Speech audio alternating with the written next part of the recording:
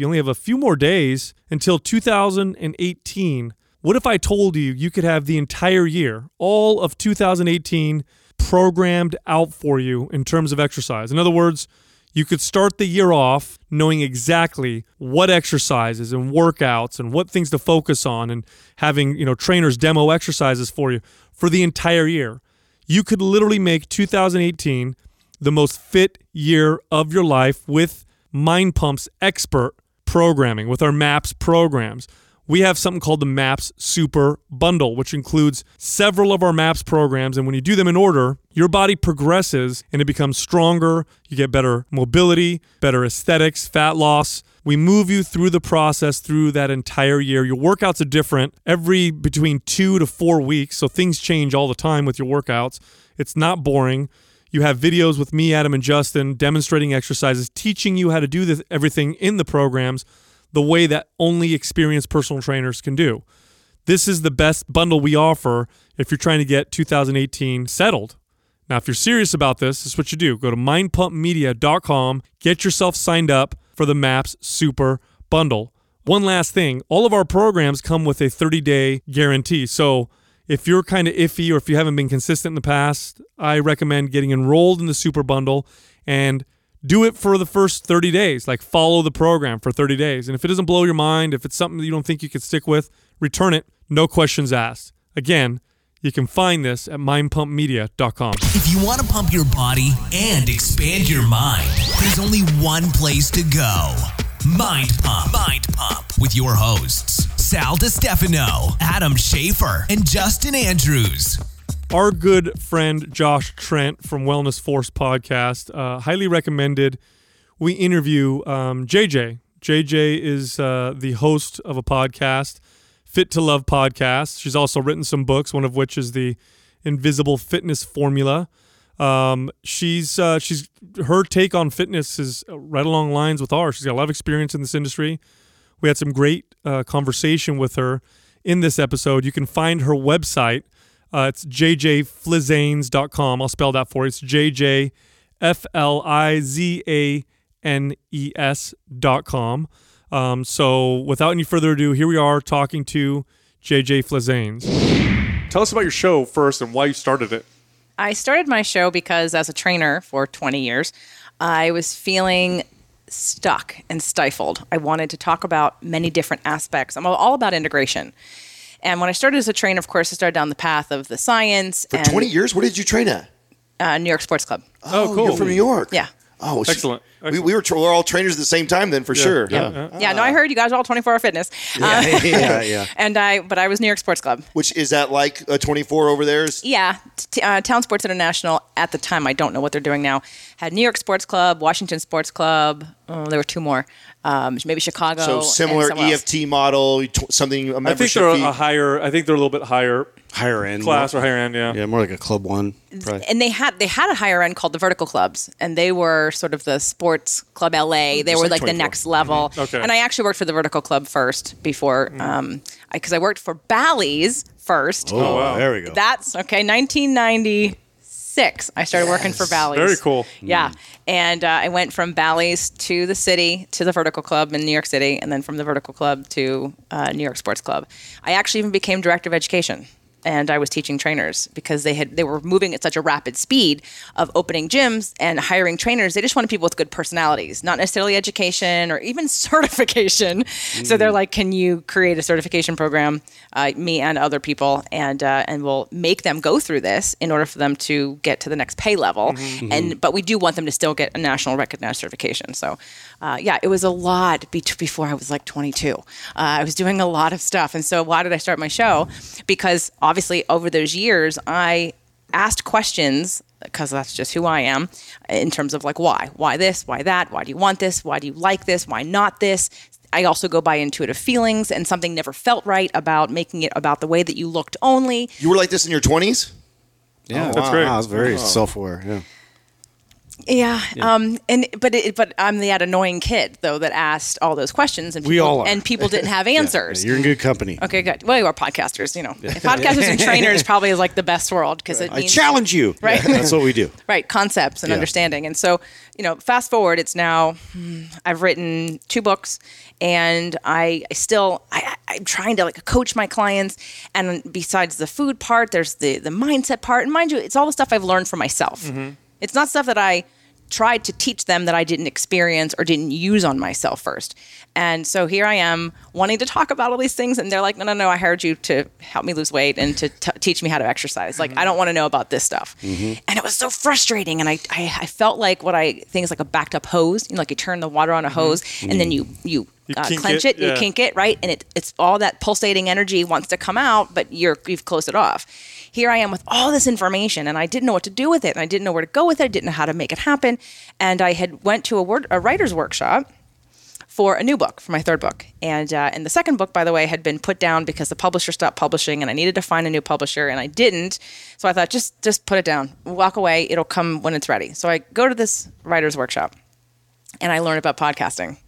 And all of a sudden I was like, that's where I can put it on a podcast. I can do video. I can do audio. I can do 5 days a week. I can do 6 days a week. And I was off and running.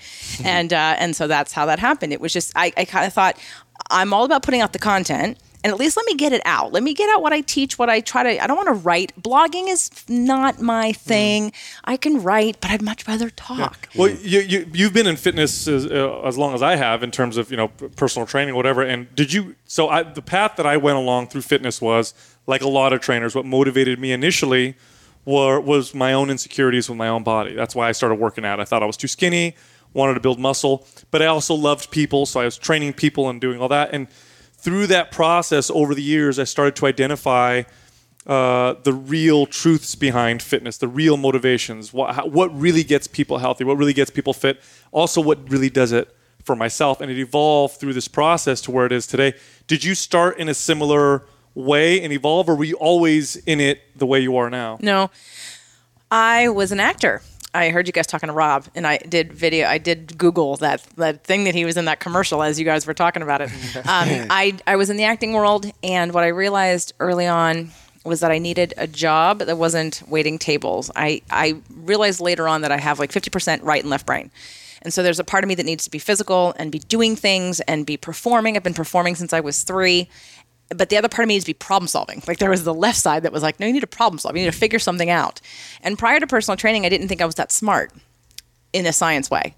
And then when I started to learn personal training, and I went to my first National Academy of Sports Medicine at the time in 1997. Which was the business back then. Yeah. I mean, that was like the gold standard. It was the gold standard for sure. Do you guys remember Tom Purvis? Oh, no. Neil Spruce. Tom Purvis. Yeah. Yep. Okay. Yep. Yeah. I was with all those guys. I remember Neil Spruce from Apex. That's how I got my Apex certification way back when he was Apex Nutrition. Yep. So I was a big, I got under the wing of Tom Purvis, and then I stayed there for a long time because he made science, and when he taught science, it was a way that I understood it because it was in the body. And so all of a sudden now I'm really interested in helping others, but it didn't come necessarily from me feeling so insecure. I'm not saying I don't have body shame or that I didn't have wanted to look better, especially as an actor. I dated a gymnast in college, and I've been a dancer my whole life, so I had strong muscular legs, but I have a picture of me and him together, and I had these like really skinny arms, and it was really like looked like a pear because I had no muscle on the top, but I had all this muscle on the bottom. And he said something in a very nice way, like, you might want to build some muscle. And I thought, oh, okay. Like I wasn't offended by it. And then I went to work in retail, God help me. And the retail person that with me said, let's go get a job at the gym because then we can get a free membership. And I was like, okay. And so we get a job at the gym, and I'm at the front desk, and I'm multitasking like a pro. And I see the trainers, and I went, whoa, how do I get to do that? And so they gave me a number. Here, take the ACE test, right? So here's the ACE test. And I remember not passing it the first time.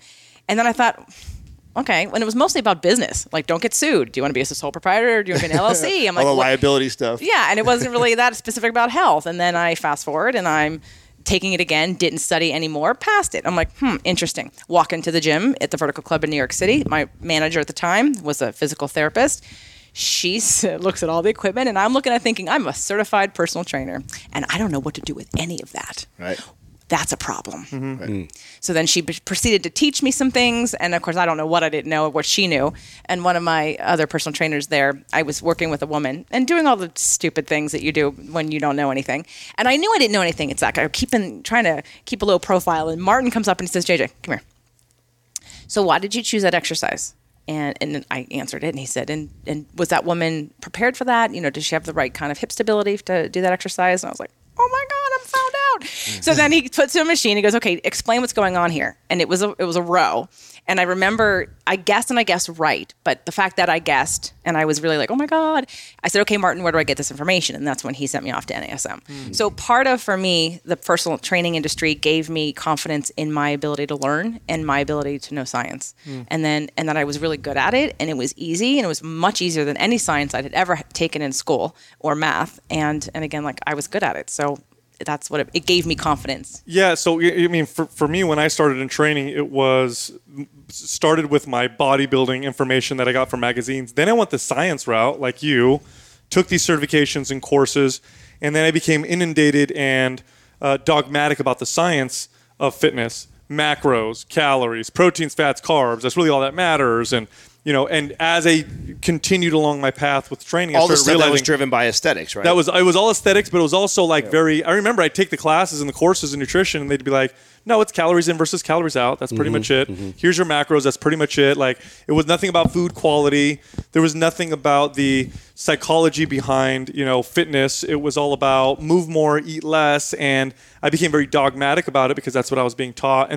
But as I'm training people, I'm realizing like, this isn't working very well. Like, why? And at first I thought to myself, it's because people they're just lazy. They're just not motivated enough. They're just not, people just don't want to do the work. But as I continue to start to realize, like, it's more important to understand the psychology behind what we're doing. Food quality is extremely important. It's not all just about calories and macros, but it took me a while to learn all that. It took me like 10 years before things really started to click. So he came from that background more with the bodybuilder aesthetic kind of focus. I think for me, it's always been about performance driven, like athletic pursuits. And so that was sort of my background in always being in a sport. My identity was, I'm an athlete or I'm in some kind of a sport. Like, this is where my home is. And, for me, the battle for me to overcome was, I was overdoing it. I was going super intense on every single workout. I was trying to kill everything. And that was something that, stood out right away. Like, once I started getting into your NASMs, once I started getting into, integrative style training and, learning about how to address my joints in a proper way and like build integrity around the joints and, get into more functional type movement patterns and all that kind of stuff. It really transformed my whole approach to training and training other clients and all that. So, I mean, I basically... you had the same dogmatic approach too, where your thing was high intensity. You had to hammer your body. So I was applying it to my clients. Athlete mentality. Yes. And that's, again, like, I admit that because I was young and this is the way that I understood things from an athletic perspective. Like, you have to, it's overcoming thing like forces against you. You have to overcome them, and everything is like this mental discipline driven, pursuit. So yeah, like Sal's mentioned, the psychology of, that's completely changed for me. I remember the first year of being a personal trainer, and I was solely focused on being the top trainer. That was where I was heading. I wanted to be the best trainer, and what took to be the best was who sold the most training. And I remember finally reaching that milestone and becoming the best trainer. And then I remember like looking at my clientele and going like, oh shit, only like 80% of my people are not seeing results. Maybe 20% are seeing results. Out of that 20%, nobody's keeping it long term. What am I really fucking doing? Am I really the top trainer? Am I really the best? But everyone's telling me I'm the best. I got trophies that say it. Yeah. But that was a wake up moment for me. Like, wait a second, I'm celebrating on this. I was so focused on becoming that selfishly that I wasn't really paying attention to the advice and the information I was giving. I really wasn't that good of a trainer. I didn't know that much. I knew a little bit more than they all knew, and I could convince them of that. And I sold a lot of personal training. And I remember that weighing heavy on me once I reached like the milestone of being good and making money from it. It was like, oh shit, like now I want to find the purpose in it. Now I want to actually help these people. This doesn't make sense. How can we keep them? JJ, when did you realize in fitness that most of the information that we're being told is bad? At one point, were you like, "Oh shit, this is all bad information"? It's actually the opposite. Right. What a growth, right? Personal growth. I mean, do you remember those moments? Yes. As I'm sighing, I'm like remembering you're triggering those all moments coming back. when after my first NASM certification. And I say first because I took the standard and then I took the advanced and then I went back and because you just don't learn science in a weekend. And at that time, back in 1997, it was science, a lot of science. And they were teaching physiology by drawing versus when Adam came out and it was interactive and they color coded it and you can see electro and chemical processes happening, which made it easier to remember because it became functional and mechanical instead of chemical. And it was sort of like this idea in the sky. It took me like so many times to try to learn physiology. But when I came out of the first NASM certification and I understood biomechanics on a new level, was I a bitch. I walked into the gym and wanted to challenge every man. You're doing it wrong. Every man remember with a weight belt. right. Yes. Oh my God. Yeah, let me see show you all this the imbalances, Let me like, show you everywhere. this core exercise. It's just going to break you, right? Stand on the physio ball. What's funny? I remember trainers doing that. Do you guys remember that? Because I managed gyms for a long time, and I remember trainers going off and taking these courses and coming back, and they're like, "I know everything now," and I'm like, "Calm down." Yeah. Not yet. It takes a long time before you. And the thing about certifications is, some of them do very good job of teaching you the science. NASM is excellent with that, especially when you go with the advanced certifications. But none of them really tell you how to become a great trainer. Because it's only one piece, which is why I started my show. Back to the original question. Right. I started my show because you cannot focus on one piece and think you're going to be Not only is it successful one long-term. piece, it's the smaller piece of the two. When you talk about the psychological piece, and that took me years to figure out. Because here I am trying to become a better trainer. So now I'm getting more certifications, I'm getting smarter, and I'm applying all this stuff that I'm learning, and I'm realizing that it's still not working. I'm still not increasing my percentage of people I'm helping because I'm still not addressing the root issues, which is psychological. Yep. And that's what's driving all the behavior. And that was like, oh shit, like all that other stuff, we're not even ready for that yet. I wish we just would have measured like retention. Am I still with this person? Am I still helping them? Are they still, progressing? Like, what am I doing in that direction? Like, am I really making an impact, or am I not? Like Adam said, it was like a competitive thing. Like, I want to sell you. I want to get the most sessions out of you, or like it was very like just that environment. I mean, it was great for learning business because and I don't take anything away from that process in the beginning because that's what I mean. Being a personal trainer, you're selling yourself always, and people are watching you, and there's a huge business to what we do, and this is what people need. So we should be even more passionate about selling it to people because they need it, right? So.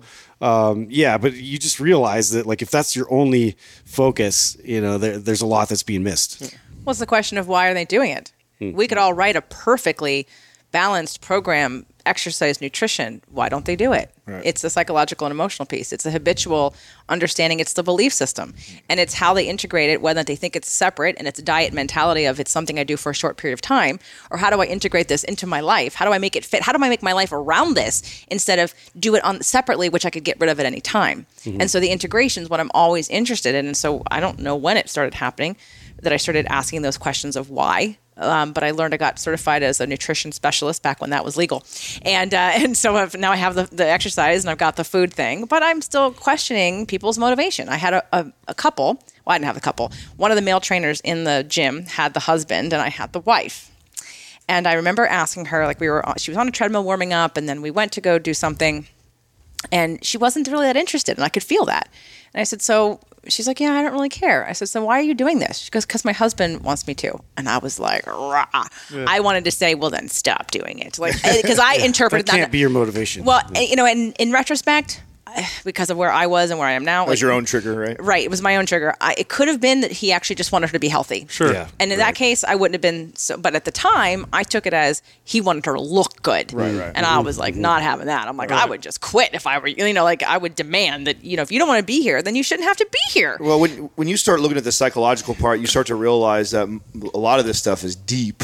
It's not like, oh, last year I heard this is the right diet. It's like I got shit that I'm dealing with that goes way back. That's navigating the things that because most people they have no idea why they think they know because they want to look a certain way, but it's all short lived. If you're chasing an aesthetic goal or somebody else or a birthday or a wedding, like it's not going to last. You'll be right back the other way, man. I had a couple, a lesbian couple, who I was training via Skype on a 90-day program, and they, from the beginning, in fact, there were like 6 other women on this program, and by the end of it, because I did it very different than they had done anything else, and they called themselves lifers. They were lifers. They'd been on every diet and exercise program, and they lost weight, then they gained weight, then they lost weight, and they gained weight. So now they're here. They're expecting me to weigh them in. They're expecting me to give them calorie counting, tell them the bad foods they can't eat. They're expecting me to track their exercise. And by the end of it, they said, this has been like nothing else we've ever experienced. And now I realize that I didn't know I had emotional issues with food. And I didn't have emotional issues connected to why I either overeat or whatever. Like before that, they thought, I'm just not being good. I'm not. It's right. It's that shaming and judgment of, I'm just not being good. This is good food. Punishment. This is bad food. Right. And so I'm just not disciplined enough. Right. That's what some people think. Even people that have been doing this for a long time, they've been struggling. And so what I like to bring to the table is the conscious awareness of, okay, well, why? And where is the deeper part? And the fitness industry doesn't address that. Right. A, because most trainers aren't qualified to do that, of course, right? I'm not suggesting that trainers should be able to be a psychologist. You need to work on yourself first and learn something. But the fact that we're not integrating and asking those questions and referring people out as trainers in gyms, well, what about this piece? And do you understand why you do this? Because you can move the needle with the food and the exercise only so far. But if they get triggered, they're going backwards potentially, because if food is and lack of self-care is how they cope or deny or repress their feelings, then you haven't solved that because you gave them a good workout. Really, too, it's, you have to appreciate, if you're a trainer, you have to appreciate just how difficult this is for people. And I don't mean difficult in the discipline sense.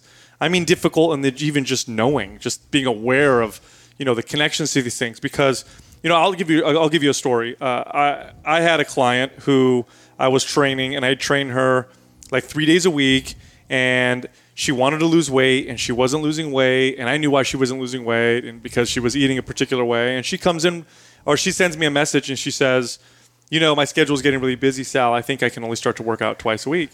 So at this point, I'm a young trainer. I'm thinking like, I'm going to have a come to Jesus talk with you. Like, you're going to go and you're going to work out hard, or I'm not going to train you anymore. Like, this is the only way. Yeah. And she comes in, and I sit down with her, and I basically hammer her and make her feel terrible. And she never comes back. She never comes back, and I felt proud of myself until I realized that I had done nobody any favors. In fact, if that woman had just come to the gym 1 day a week, that was 1 day more than she would have ever done on her own. And I didn't appreciate just how difficult the process of awareness is, and how every step is a step. And I like to teach people that, because when I talk to people about that, and when I train people in that way, then I'll have clients who'll train me for 2 years, not lose a single pound, and then all of a sudden things start to click, and then they lose 30 pounds. But it's the right way, and it's not a discipline thing. It's, this is just the way that I live now, and it becomes permanent. It's just how they are now. It's getting harder before it's getting easier. It's with where we're at with being plugged in and being so disconnected from ourselves. That's why this message is important. This message is important because it needs to be heard, because eventually it will come back. Sooner or later, the pendulum's going to swing so far, and we're starting to see this. Kids that are like 7, 8 years old having back problems. I go in a restaurant. It blows my mind when I see this. And I see sitting at some restaurant, and all 4, mom, dad, and 2 kids, and everyone is just detached. Nobody is even present right now. And so this topic that we're talking about, it's going to get harder before it gets easier. Mm-hmm. So I'm doing a live event in January, and it's been interesting to hear some of the reasons why some of the tribe is like, I'm getting shamed by my husband or by my parents about spending the money. Yet they crave the personal connection, and they crave the experience, but with the limiting beliefs that stop them. And that's exactly why I'm doing it. And that's exactly why I want to continue doing it, because we need it now. We are so disconnected. Like, I love podcasting, and I love podcasters, and I think it's a way to bring people together, but it needs to come out from behind the mics and meet people in person. The relationships that I have with Josh and with Rob and these podcasters that I've been hanging out with this year is amazing. Why? Because we've all talked. We all know each other. Mm-hmm. We believe in concepts, but we're taking it to the next level of actually connecting in person and having this kind of energy, which is why this setup is great. Mm-hmm. But people crave that. They don't even know they crave it, because they want to be validated by knowing that other people are out there with the same struggles that they're having. Yeah. And here is this person as an example who's making it happen in this way. And I could learn from them. I know I can support them, and they can support me. I think that the disconnection is an issue, but because of the disconnection, we're going to be craving more community. Oh, absolutely. It's already- you yeah, it's see starting to like the happen. rise in Spartan race. That's the reason why you see that stuff is because it makes you feel again. Muddy and dirty and pushing hard like that, freezing cold water. I'm alive again. That's why it's on the rise. No one wanted to do that shit 20 years ago. Right. 20 years ago, if you were someone who got dropped in, you saw people doing it, you'd be like, what the hell? Working out and exercise wasn't even cool yet. So that's why it is. It's because it's the extreme. It's the Well, we pendulum all trying to think come. that we're more connected now because of the social media and everything else that I can have access we to are in a somebody's- virtual sense. Yeah, In a I can virtual have sense we I can are. have access to somebody's easy, right? I can get a hold of you like through any means, text, email, whatever it is. And it's just we're finding out that that's not real. That's not a real connection. And so there's this gap there. There's this emptiness there that Well, we need interaction. It's a real physically. connection. It's a real connection with a technology. With a tool.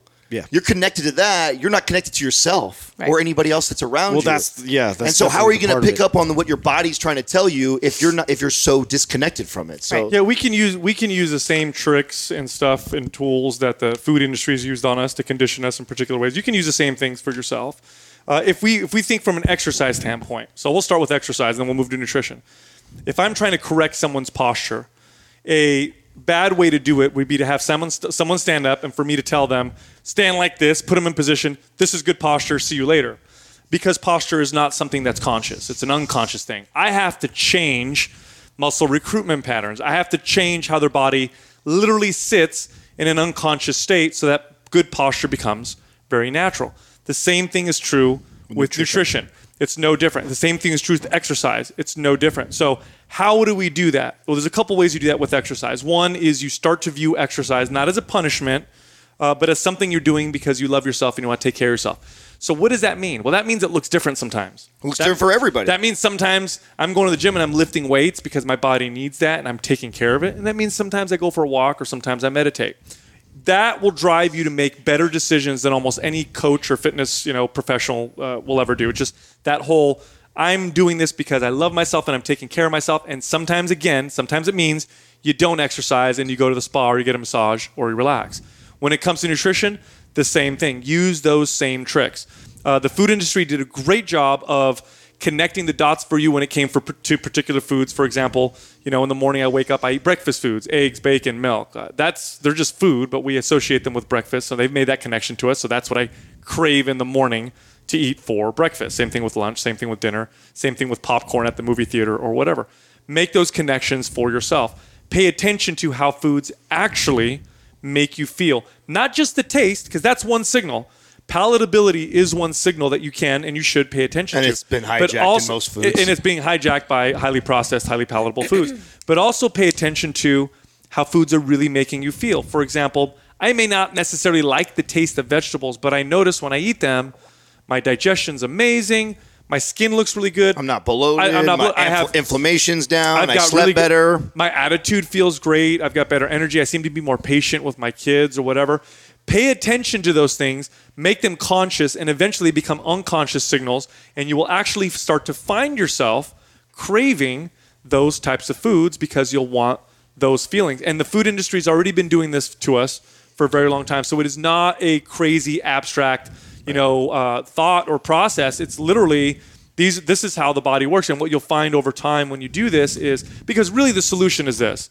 The solution all boils down to this. If you enjoy exercising and you enjoy eating healthy, it's never going to be a problem. It'll always be something that you'll do. You'll never gain the weight back because I just love doing it. I mean, I have clients I've been working with for years. They'll go on vacations and we'll be texting each other and they'll say, oh my God, I've been eating out for the last 5 days. I cannot wait to get home and cook myself some vegetables. Like, this is what they're craving. Now, initially, it wasn't because they didn't like the taste of vegetables, because, of course, if you compare it to a donut, that palatability is totally different. Well, initially it was that feeling. Initially, it was I need to feeling. lose this 5 pounds I put on vacation. That's what it was driven by. And that is so short-lived. It's absolutely short. It's all that's driven by hating yourself, and you can't hate yourself for very long. At some point, you're going to want to stop hating yourself. You're going to go off the wagon, and you'll be like, screw that. I'm going to eat whatever I want. I'm sick and tired of hating myself and punishing myself. So it's really that mental shift. It takes time. Be patient with yourself. It's a little by little process. Don't give yourself these time goals, right? I need to lose 30 pounds by this wedding or whatever. I mean, I get that, and you can do that as well, but don't give it, just make those connections and watch what happens. And over time, it becomes something that's just, this is just the way I am. And it's the only way to do it long term, unless you become orthorexic, in which case that's not healthy either. So the second book is called Fit to Love, How to Get Physically, Emotionally, and Spiritually Fit to Attract the Love of Your Life. And that book is all about changing the relationship with exercise and changing it from a self-loathing to a self-love. What a great book to write. Because I would walk into, I live here in LA, could go into any gym, any moment, and you can feel, it's palatable. Who is there because they're doing this exercise because they actually love and respect themselves, and who is there on every step saying, I hate myself, I wish I was thinner, I need to lose pounds. You can feel it. Yeah. And that was where the book kind of, it's my story, but it also encompassed what I really believed, and that was my brand. And the show was based on that. The show was Fit to Love. Physical, emotional, and spiritual fitness for the happy life you deserve. And that was the original show with that exact goal of having people stop and examine, am I doing this because I don't like myself, or am I doing this because I love myself? Because the more you come from the place, and like you said, it's going to look different every day. I'm dealing with a little bit of coming out of adrenal fatigue. So what my workouts have been this week? Walking on the sand, do a little earthing to reduce inflammation. Yet I'm still in my zone because I have adrenal fatigue. But it's not. But there's you should be lifting. Well, you need to first get some rest, and then when you come back from vacation, because lifting's still another stress. And if you got all these other stress markers that are off the radar right now, lifting actually may not be the best thing. Absolutely. Right. Well, I never not do it for too long, but take a week or two off is one thing because I'm so run down or I have so much to do and I'm going away. But I love myself, and that means I'm not going to should myself into something that I think I should do, because should means that I don't have a choice. And most of us rebel against that kind of idea of shoulding yourself. And so I tell people, instead of saying should, replace with want. And if you don't want to exercise yet, say, what would it be like to want? I want to exercise. I want to exercise. And then eventually that'll become, I want to exercise versus I should exercise. Right. And you'll find, the irony of all that, by the way, and what's funny about it, because we'll say that message and we'll preach that message. And you'll still get people that'll go in one ear and out the other because they're so focused on wanting to change how they look. Like, it's so like, listen, I know if I look better, I'll feel better. I know if I lose weight, I'll feel better, which is false, but you can't convince them of that. I think with Jim Carrey. Well, a lot of people don't know that they don't feel good. But a lot of people think, I feel good. I feel great. But you've just never felt what your body feels like when it's running optimally. So it's running at its best. It's become adapted to what you've been doing to it for years. So yeah, it's running pretty good for what you do to it. But watch what happens when you actually start to optimize it and pay attention. It's funny. That's the problem. I think Jim Carrey recently said, I wish everybody could be rich and famous so they can realize that that's not the answer. And it's very similar with looking a particular way. But the irony of all this is, if you do truly train and eat because you're caring for yourself, the physical representation of the effects of that are actually the way you want to look. So the irony is, if you do what we're saying, you're actually going to get the aesthetic and the cosmetic goals. If you don't do what we're saying and you just chase, I want to look a particular way, you will actually get neither. You will get neither. Maybe in the short term you'll get some of the cosmetic, but in a very short period of time, and I'm talking literally, I've seen people go from hammering their bodies, looking like they belong on Instagram. Within a year, their body rebels, shuts off. All of a sudden, these people are coming, they're hiring me because, Sal, the same routine I've always done. I'm eating this diet I've always done. My body won't respond anymore. Why am I holding on to 15 extra pounds? Why am I so tired? Why is my hair falling out? Why is my libido gone? What is going on? It's if you chase that health aspect, if you chase taking care of yourself, you'll get the physical representation that you want, but it doesn't happen the other way around. And so I like to say that because I'm trying to sell the idea, but it's also true. So if you're listening and you're like, I don't care, I just want to look good, still do what I'm telling you. It's basic law of attraction. This is why I put that day in of the week on my fifth day was Freedom Fridays, aka Law of Attraction. And it's my most popular rebrand of Spirit, Purpose, and Energy. And it's because here's the law of attraction. When you energetically do exercise with hate and self-loathing, you activate. Do you think your body's going to respond to that? You're going to get more of what you focus on, which is that I'm trying to look a certain way. And again, you may manipulate part of that, but it's never going to be long-term because you're activating that connection, that vibration, which is not love. it's self-loathing. And so you're just going to keep getting more of that. Your body's going to say, F you, I'm not going to change for you because you don't respect me. So it's literally a law that you are not at a frequency where you're going to get what you want because you're not activating that. Yeah, you're down here. And you take it to you take it even to the scientific level. We know this. Now this was woo-woo what you're saying, 20 or 30 years ago, but we know now for a fact that a literal thought or feeling can change the physiology of your body. We can Absolutely. measure this in real time Yep.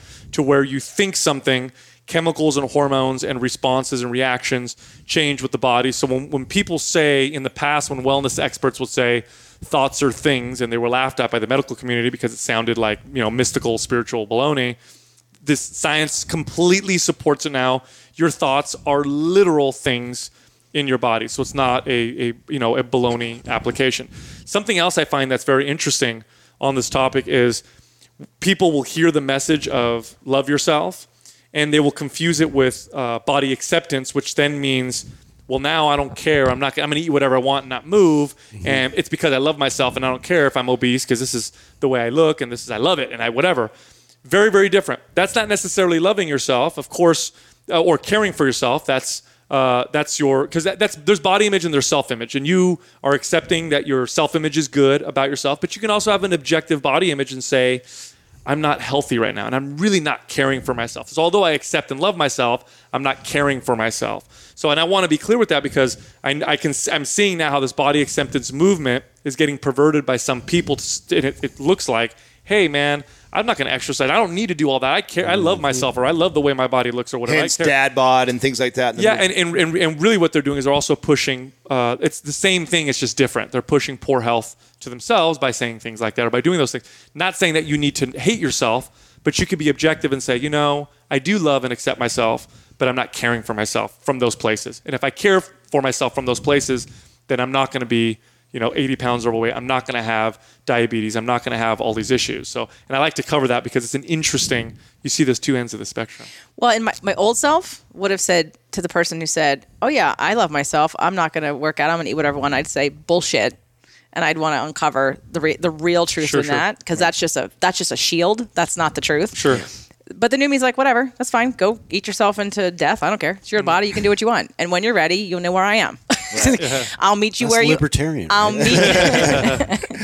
meet you where you are. And as I've grown, I grow pretty quick, and I love learning, and I try things out. And my clients aren't all on my same path necessarily, but I've tried to meet people where they are.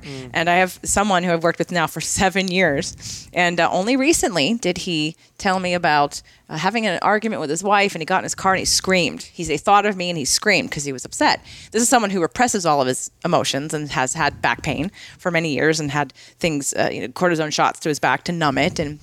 And I've made jokes over the years when he'd have back issue. Oh, what happened today? Who triggered you today? Mm-hmm. Right? But it's that sort of yeah, I kind of know what you're talking about, but I'm not really going to dive there. And then he came in and he's like, I need to hit something. We need to box. I was like, okay, what happened? And he told me, and he goes, I get it now. And I was like, how long have we been doing this? 7 years. It took 7 years. You know what's funny about that? When people laugh about, pain in their back, for example, and they say, and we'll tell them it could be emotional.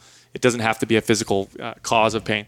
The funny thing about that is when you have the people from the Western medicine community laugh at that, the irony is one of the most popular off-label uses of prescription SSRI drugs is undiagnosable pain. So you go to the doctor with back pain and they do MRIs and stuff like that, and nothing's wrong with you. They will actually think about prescribing you an antidepressant drug, and in many cases, it helps. So yes, you could definitely feel... Just to elevate your mood. You could definitely feel physical representations of emotional pain, and it's all the same. It's all the same stuff. It's funny, I used to train a lot of doctors and surgeons, and one of the surgeons I worked with when he first started his career in medicine, he was a pediatric surgeon, so he'd work on children. And he would tell me how he would do these major surgeries on these little kids, and within a couple days, they're up and running around with stitches and stuff like that. And he's just like, it's hilarious because I do the most minor thing on an adult, and they're in bed, bedridden, and they're taking 15 different pills for painkillers. And I told him, I said, why is that? Is that because kids don't, feel whatever? He goes, no, it's because they don't know that they're supposed to be sitting in bed in super pain. He goes, so much of it is mental, and it's totally true. And it cracks me up. But when people debate it, no. I'm sorry, but it's all connected. It's not just connected; it's actually all the same. Yeah. Well, it's all the same. I find it funny that when you like an animal, we find a new species, right? Study it, its environment, where its sleeping patterns, what it hunts, like its exercise, its muscle, its physiology, its metabolism. Like we study everything about it, what part of the earth it's from, and the light exposure that they right, get. Right. Temperatures. But the human body comes in for work to the doctor, and it's like one person with one specialty in one area of the body is the one giving you this advice, and it's like it's all one system. How can you not take into consideration They're just chasing the symptoms. all the other things? It's like, and we've modeled so many things after this, like the vehicle. A car is a perfect example. It's like if you came into the pulled in and you saw a specialist just for exhaust, but your timing belt is off, your tires are flat, and he's like, I got you, fix your exhaust. It's like, okay, well, what about all the other shit? Like my car's still going to run like shit if you do that. Our bodies are the same way. We're treating like one part of the entire system. What have been some of your biggest personal challenges with fitness, Jay? As you've done, because you've been doing this for a while, and I notice when I meet other personal trainers who've been doing it as long as we have, or the passion that we have for it, a lot of our growth and learning comes from our own personal growth and learning through this process. What have been some of the biggest challenges for you? Challenges in information, challenges with clients, For your own personal fitness, nutrition, or your own personal challenges with any of that you've grown through and it's applied to your clients. Can you identify? Yeah, absolutely. I had to think about that for a second because, it's this, like stages, that's a lot of data. As I say, it's probably stages, right? I'm like, where was I then? Okay, so it like I mentioned, sort of the ego-driven, I'm right. Remember, I just learned science for the first time, and I'm like, I'm good at science, and you guys are idiots for doing, okay, right? And so I come in and I'm, wanted to play testosterone game. So it's been the identification of self-worth through clients getting results or them listening to me. Which I think for any service provider, you come up with your information, you present to them, and you tell them this is what I think you should do, or this is what you should do, whatever. And then they don't do it, or they go backwards, and it's whether you take that personally or not. And I think a lot of people maybe might feel embarrassed if their clients aren't getting results, right? And now, mind you, from the place of what you were talking about before, if you didn't know anything, it didn't matter, right? But if you have all the best information and someone's still not doing it, do you take that personally? And there have been times through this one client I just mentioned who for 7 years, it's taken this long. There have been moments of very real frustration for me because I have a desire to help. I have a lot of tools in my toolbox, and I don't like to see people suffer more than they need to. And back surgeries or being out for so long or, being frustrated when I'm like, here, I have the tools for you. So it's really coming to peace with and understanding everyone's journey and being able to accept that I'm a part of your journey. And for some people, I'm a bigger part of your journey. And for some, I'm not. And to be okay with whatever that means. And to every time I'm triggered in whatever way, to make that about me and not about them. And to say, what is it about me? So what's interesting about that? It completely parallels parenting. Oh my God, yes. Exactly what you're talking about. Absolutely. Your kids are here to teach you. It's not the other way around. Yes. Yes. And once you realize that, you're going to be way better off. Absolutely. Yes. Yeah, that's been such a learning process for me. Yeah, because I totally have that same thing. Oh, I know so much and don't do this. And then you're trying to create all these barriers and, safety nets. And you're they have to learn it. They have to learn it. And they have to also, you have to pull back and you have to let them come to you. Which one of you was it whose child, when you got out of the car to go rah with the kid that threw against the oh shit yeah that was Sal. your son? Yeah, that was my son that said that. See, I would have been like, you are so smart. Because I heard that and I thought, good for your kid. Oh yeah, he called me out, and I totally called you out. He called me out, and I had to go with it. What a great ego check, I'll tell you. Yep. Totally, kids will do that. So in the past, how would you handle clients who challenged you that way, and then how did you handle them after? What was the difference? Would you get mad at them and be like, "No, you got to do it this way"? So I had a break them off in a session or something. I had a celebrity client who he would go away on set to film something, and he comes back and he would tell me, "Oh yeah, I worked out with this in this gym, and whether it be with a trainer or not, and I was punching with weights," and I went, okay. And I thought about that. And then after I left him, I called him on the phone and I left a message and I was like, I love you. I think you're great. I said, but yeah, when you tell me you're punching with weights, it tells me you're not listening to anything I'm saying. And that's cool. You don't have to think I know anything. Maybe it's because I'm a girl. Maybe it's because I'm not an athlete. Maybe it's because I'm not a bodybuilder. That's fine. I accept that. I go, but maybe I'm not the right trainer for you because because really, you're not getting hurt on my watch. When you go somewhere else and you're doing stupid shit, So great. You give them the come to Jesus right there. We all went through this. Yeah. You launch people. Boom. right? Celebrity client. I'm like, nope, I don't care who you are. Your shit still stinks. No. I go, so I love you, but Reality check. maybe I'm not the right person for you. He calls back. He's like, no, okay, it's fine. I won't do it again. I was like, yeah. Are you listening to me? So there are times where, I release people or I say it's not a fit because of where we are and the gap is too wide. Yep. And I have said that to people before. I'm at that place right now. I'm moving into a membership model and some people don't want all of it. I'm like, you know what? I've been frustrated for years because I'm using this much of my talent. You're getting this much, and I want to do more. Now, that's partly about me. I need an outlet to feel that, so I'm not going to blame. Like, people don't have to work with me in all ways in order for me to feel good. That's not how that works.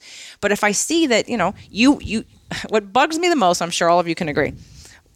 When someone says they want change, but they're not willing to do anything towards that change, or you could identify places where they get stuck, but they really, really want change, and they tell you, I've tried it millions of times. Well, but you haven't. You didn't do it, right? How much do you want change? Right. So that bugs me when people come and they want change. I can give you change. Get on board. I can give you change. I got a step-by-step process all laid out for you for 5 months that you're going to get change, and if not, you're going to at least identify exactly where you get stuck. Yeah, that used to really bother me so much, and then I started realizing that I need to meet, if I'm going to benefit the client at all, I have to meet them where they're at.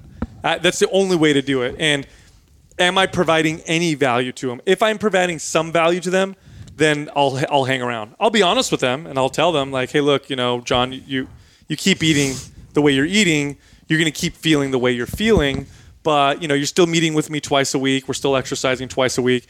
We're getting some benefit there, so let's just continue doing that. And at some point, if you have questions, then I'll help you with the other stuff. If you don't, that's okay too. But at least, and I know that I'm giving them some value. But in the past, it was a problem. Like, no, you got to do it this way, or I'm not going to help you at all. And doing that, I would lose clients. Not only would I lose clients, but the clients would not go anywhere. They wouldn't get any of the benefit of the exercise, and many of them would just stop. This is why I love the podcast, though, because to that point, like, as far as people not even really wanting to change or really make the effort, if you're not like we have so many episodes now. We had 660 or something, 400 YouTube videos.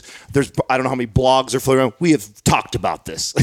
I have talked about what your issue is, and I'll send you in the direction to go read or listen. Mm-hmm. And if you're not even willing to make that step, like, then you're not ready. I mean, it's up to you. You're not ready, and a lot of people won't do that. They'll ask you for stuff, and it's like, okay, then you point them in the direction, and they won't even take that first step. It's like, oh, you're nowhere near ready. I definitely meet people where they are when they're coming to me and they know who I am and what I do. Mm-hmm. But I'm too expensive for people to for me to babysit. Sure. I'm not interested in that. Sure. It doesn't serve me. Your it doesn't integrity. Serve them. You don't want to take their money if they're not really getting any help. Right. And it's not my way or the highway. With that client, I was more concerned about, like, do you understand your shoulder joint is the joint that gets injured the most? It's the least stable joint in your body, and it's the most injured because people do stupid stuff. And that was more of I didn't say, I don't give him workouts to do when he's off doing other things. It's not that controlling. It's just the idea of you're not listening, that I care about your joints, and I care about the longevity of your joints, that you don't get injured and that you're not wearing down cartilage unnecessarily, because I'm about preservation as well as efficiency, not just do it and work hard. They go hand in hand. They do, because all the people doing some exercises are going to feel their joints probably in a couple years, and they don't need to, because you can get the same benefit doing an exercise that doesn't wreck your joints. So I'm looking down the line. Do you guys remember Lenny Parasino? God, that's old school, right? Right. So Lenny, at my first or second NASM certification, and I can't say that to many people, so that's why I thought I'd ask you. I was sitting in the audience, and he got up and to do his physiology talk, whatever he was talking about at the time, and he said, I have 11 injuries. Don't do what I did. And I went, okay. Okay. I won't do what you did. And that's all I needed to hear. I'm like, I get it. Exercise in a way that wrecks your joints, and you'll have injuries, and you'll have to compensate for that in the future. Sooner or later, the body will let you know. Don't do stupid shit.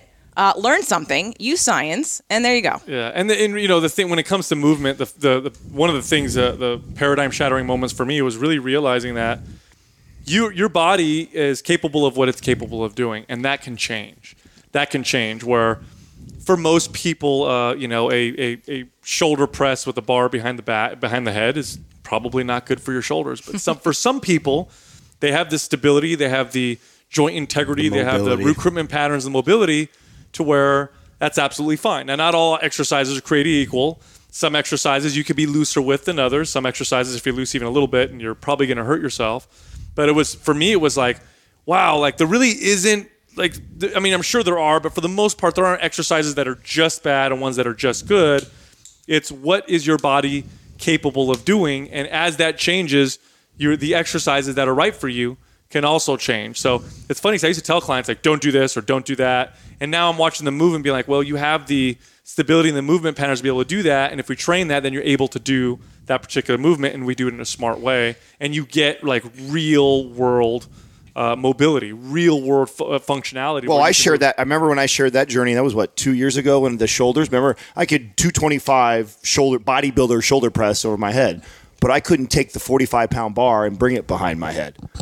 And because I just did not have the shoulder, I was so anterior dominant. And so here I am, this big meathead bodybuilder guy in there with just a bar.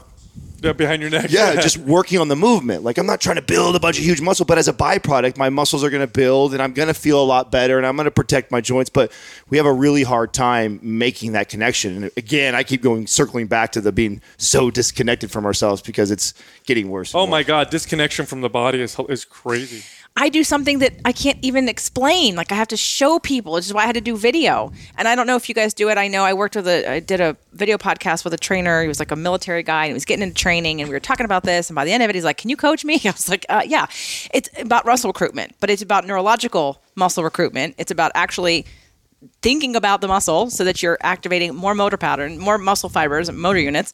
But it's that really honing in on only pulling from where the muscle inserts and originates. So for instance, abs, right? Most people like lift their head, they use their neck and their shoulders.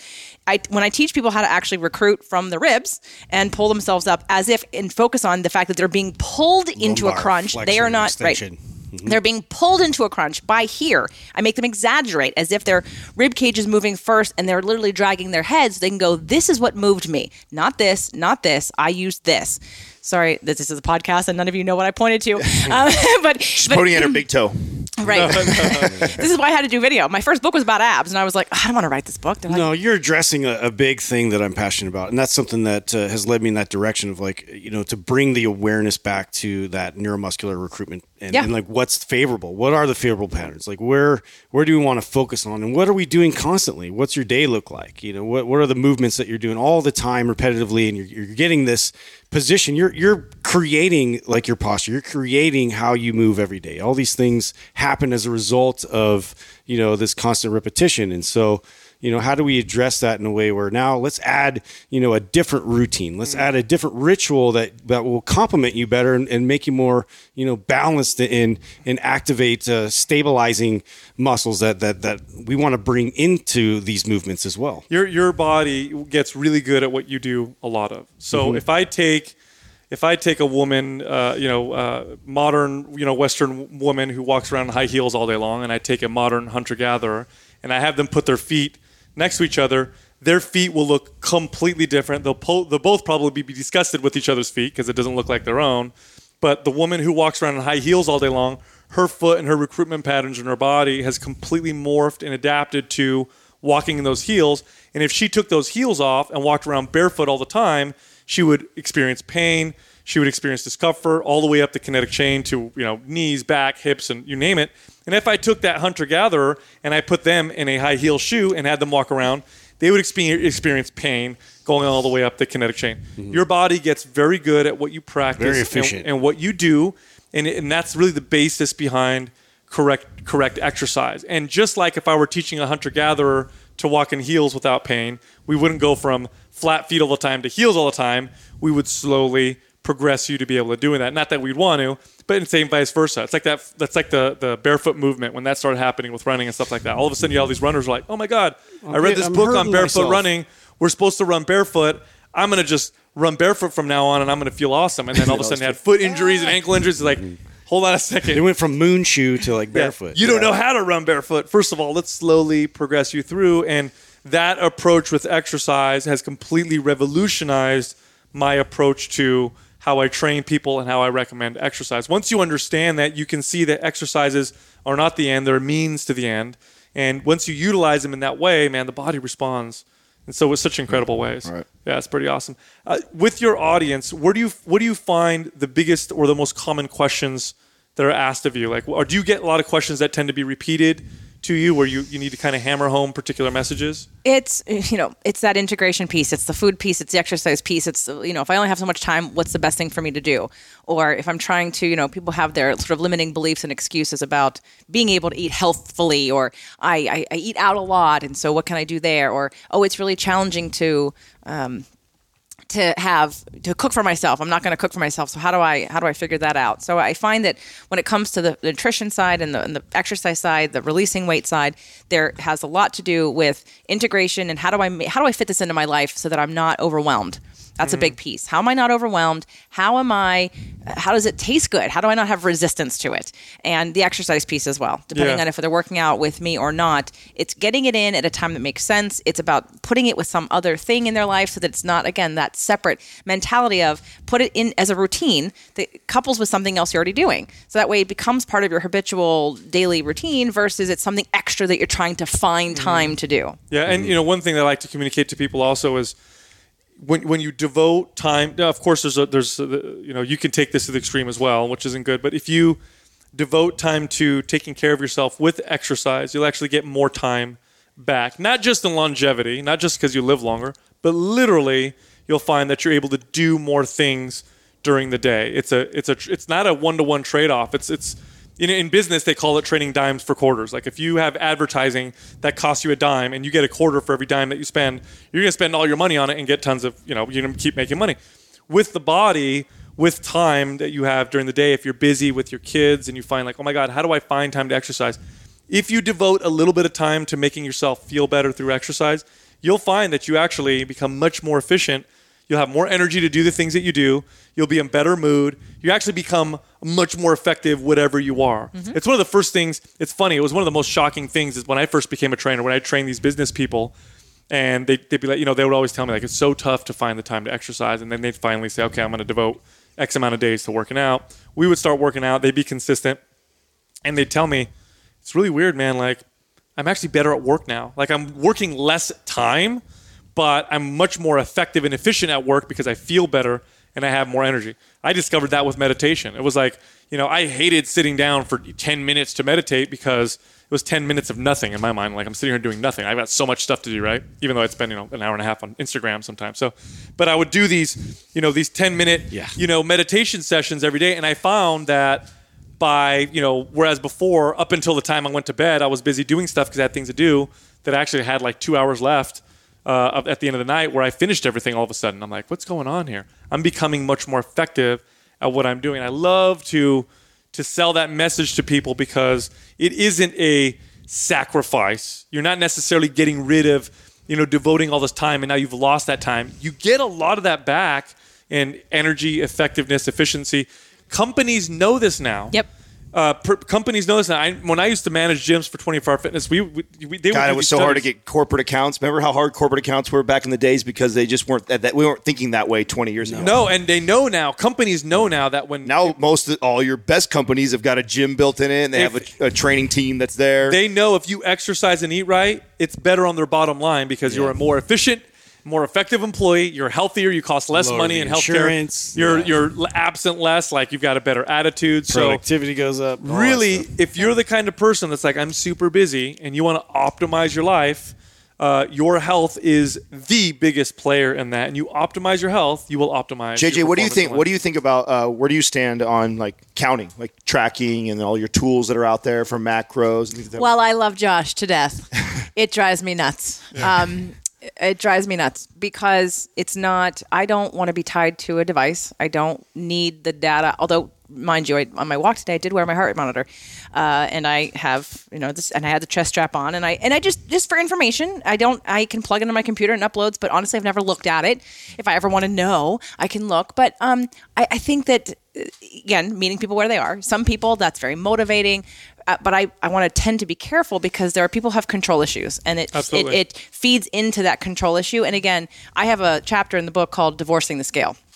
And it's that idea that we keep putting our self-worth and giving our power away by a device or by a number on a scale or by our body fat percentage or by whatever, that we then associate that that's our self-worth. And I'm trying to disconnect that and tell people only get on the scale when you feel good. You look in the mirror, you like what you see, that's when you get on the scale, because you know what? You haven't given your power away yet. And you can then decide it's just a number, and past that, if you want to go track your progress to make sure what you're doing is working, then you make sure you do all the numbers. You do the body fat percentages, you do the measuring, the circumference measuring, but you don't just step on the scale because you could have lost or gained muscle fat or water, and we're not getting a real number here. So we find that those tools of tracking are abused very, very heavily in the cosmetic, aesthetic-based competitive world, where you have bikini competitors, physique competitors, bodybuilders, stage presentation athletes who track so religiously that they get so orthorexic about it to where if they have days where they don't track, it becomes either binging. Panic. It's binging. I go crazy off, or they panic and freak out. I think everybody's doing all the wrong things. It's the people that are doing all the tracking. They need to stop for a They need second. a break free because they're attached to that. Yeah. The ones that aren't need some of it in their life. Yes. And the same thing goes with For awareness. Right. And Yes. consciousness. Yes. And understanding what they're doing and what they're not doing. Tangible. yes. feedback. And Yes. the same thing applies to the way you train. Even like there is a place for intensity. There is a place for challenging your body. Yeah. But typically the people that gravitate to that are also the people that have high stress jobs, not sleeping very well, and then they're hammering their body in the gym. No, you need to go fucking meditate a little bit. You need some yoga in your life. You need to go for a walk every now and then. And then you got the other side, the crunchy hippie people that are just all they're doing is meditating and walking. And you could probably use a little bit of beast mode in your life. You need a little bit of intensity. So everyone's doing all the wrong things. And if we could just have a little bit of detachment and perspective and go okay, we all kind of tend to gravitate toward what have I been gravitating towards so much, and what could I use more of in my life? One of the things that you had mentioned about adrenal fatigue, right, or some people call it HTPA axis dysfunction, or one of the hallmarks of that, one of the symptoms of that or issues of that is cortisol resistance. Cortisol resistance in low levels, and by the way, this is not controversial. Your body can actually become resistant to anything that it has high levels of. It'll downregulate receptors. It'll alter other hormones so that your body no longer gets this crazy effect from whatever it is that's too high. And in this case, and many times, it's cortisol. Now, what happens when you get to this state of whatever you want to call it, adrenal fatigue, HTP axis dysfunction, or cortisol resistance, when you start to get the symptoms of cortisol resistance where you start to get excess fatigue, I need lots of stimulants to get myself to feel more energy. One of the things that this is us right now. Yeah, this is us right now, and we're all going to be home tomorrow. We're going to get on a plane after this, and you better believe none of us will be in the gym tomorrow morning hammering our body. Yeah. There's no way, because we're already frying. We know we're pushing the limits right now, so we're human too. We don't flirt really with these account that boundaries as a all the stress, time, right? And the step is just becoming aware of that. And what it does when you start to have some of this cortisol type resistance is it actually drives your behavior. So like Adam was saying with the type A high stress individual who gravitates towards just super intense workouts, and they love the way they feel right after that workout, and this is what I need. Oh my God, brings that temporary relief. It brings them temporary relief because what does it do? It spikes the shit out of cortisol.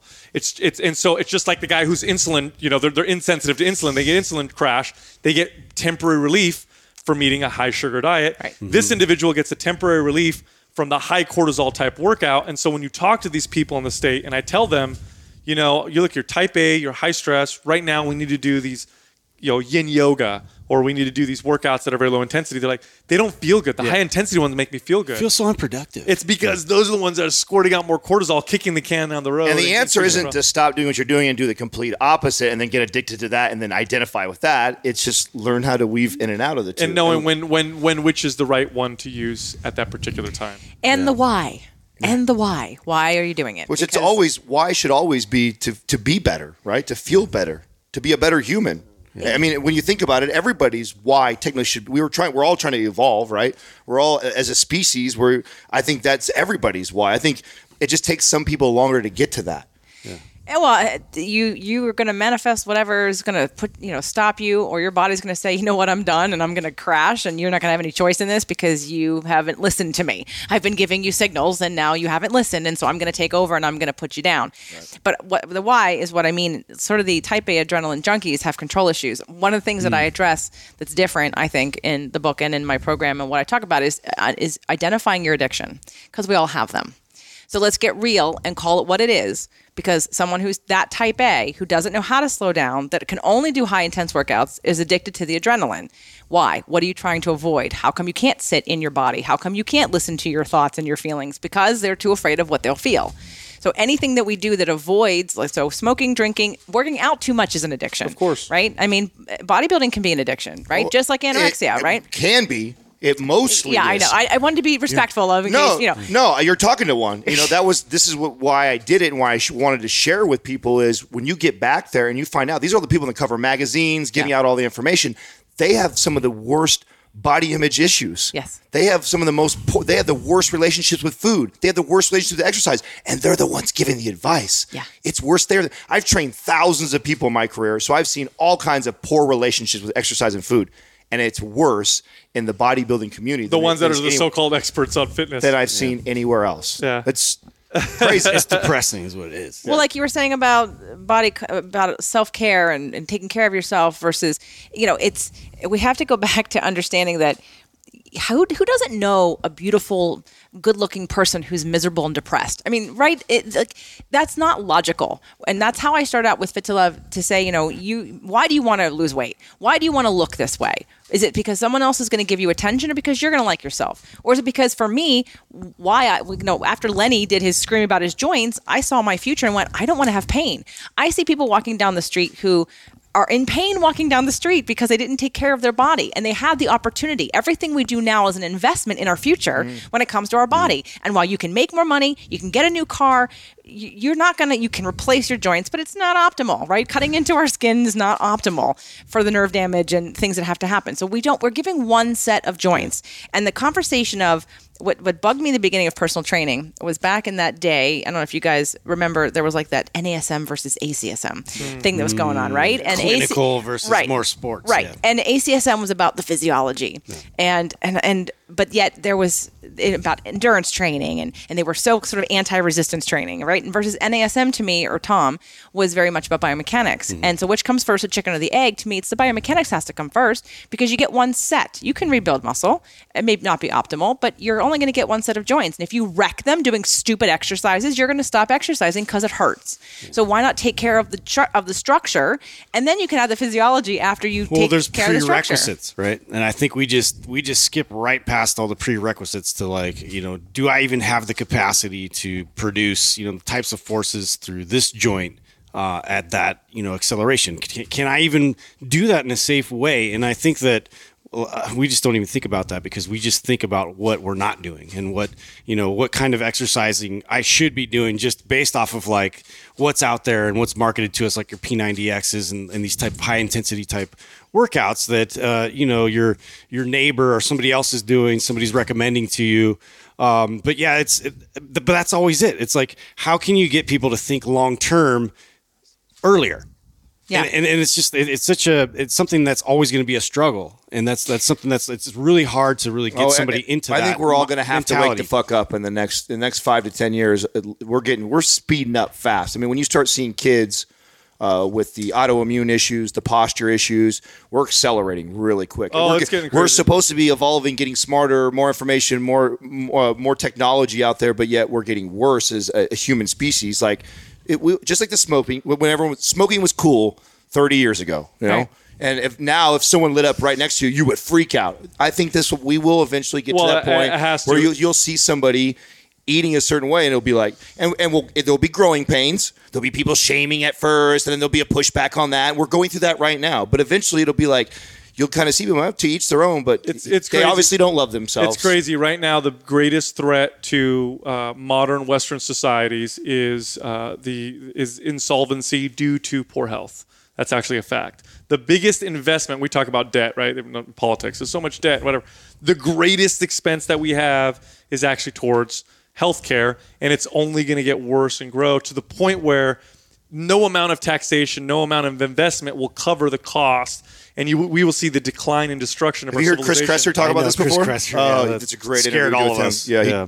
He believes that we'll eventually, medicine is what will. We're going to bankrupt. Yeah. Oh no! If it's we're on that path, we're 100% on that path, and if things don't reverse and change. And there's good. Look, I tell you what, there's good news. And of course, there's a lot of good news. I'm starting to see some changes. I'm seeing now parents actually are feeding their kids a little bit better than our kids were fed when I was a kid. Oh yeah.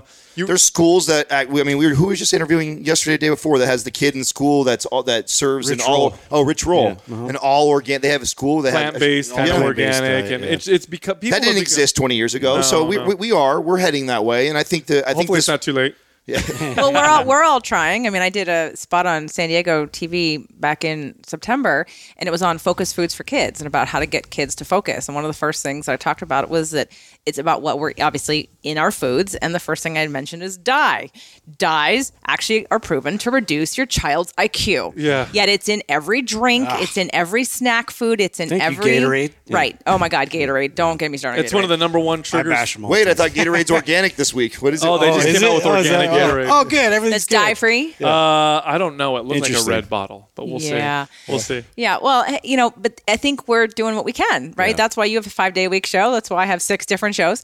We're trying to get the word out and spread the word out because some people just don't know that. They're not asking those questions. There's always going to be the bell curve of consciousness, right? And so all we can do is to do the best we can, give people information. I think podcasting is a great way to do it because if they don't like you, they don't listen. And you're not trying to be forceful and force people to like do something. They'll like you or they won't. And then we get to be the examples because what will be very clear in those times is who's living well and who's not. Our healthcare system is not healthcare; it's sick care.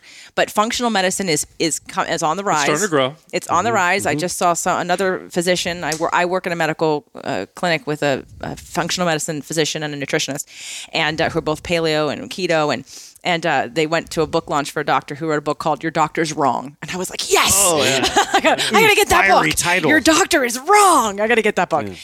So I think that but that's always how evolution and expansion happens. There has to be contrast in order for us to have a reason It's a to pendulum. go against it. Right. Absolutely. Right. It's coming. Well, we could talk forever. Yes. Unfortunately, we have to go here in a little bit, but we got to do this again for sure. Yes, If please. you're ever up in the San Jose area. Yeah, do you ever go up to the Bay Area ever?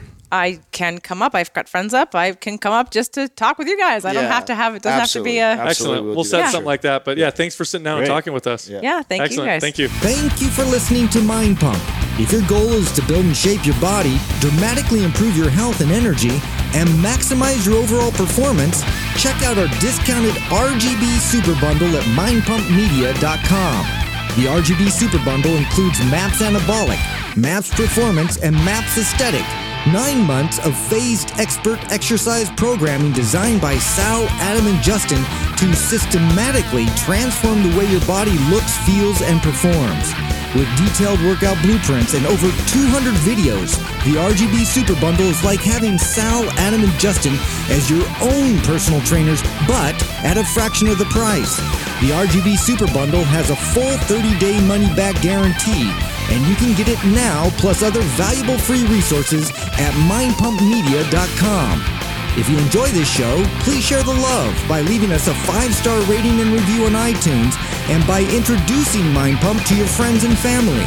We thank you for your support, and until next time, this is Mind Pump.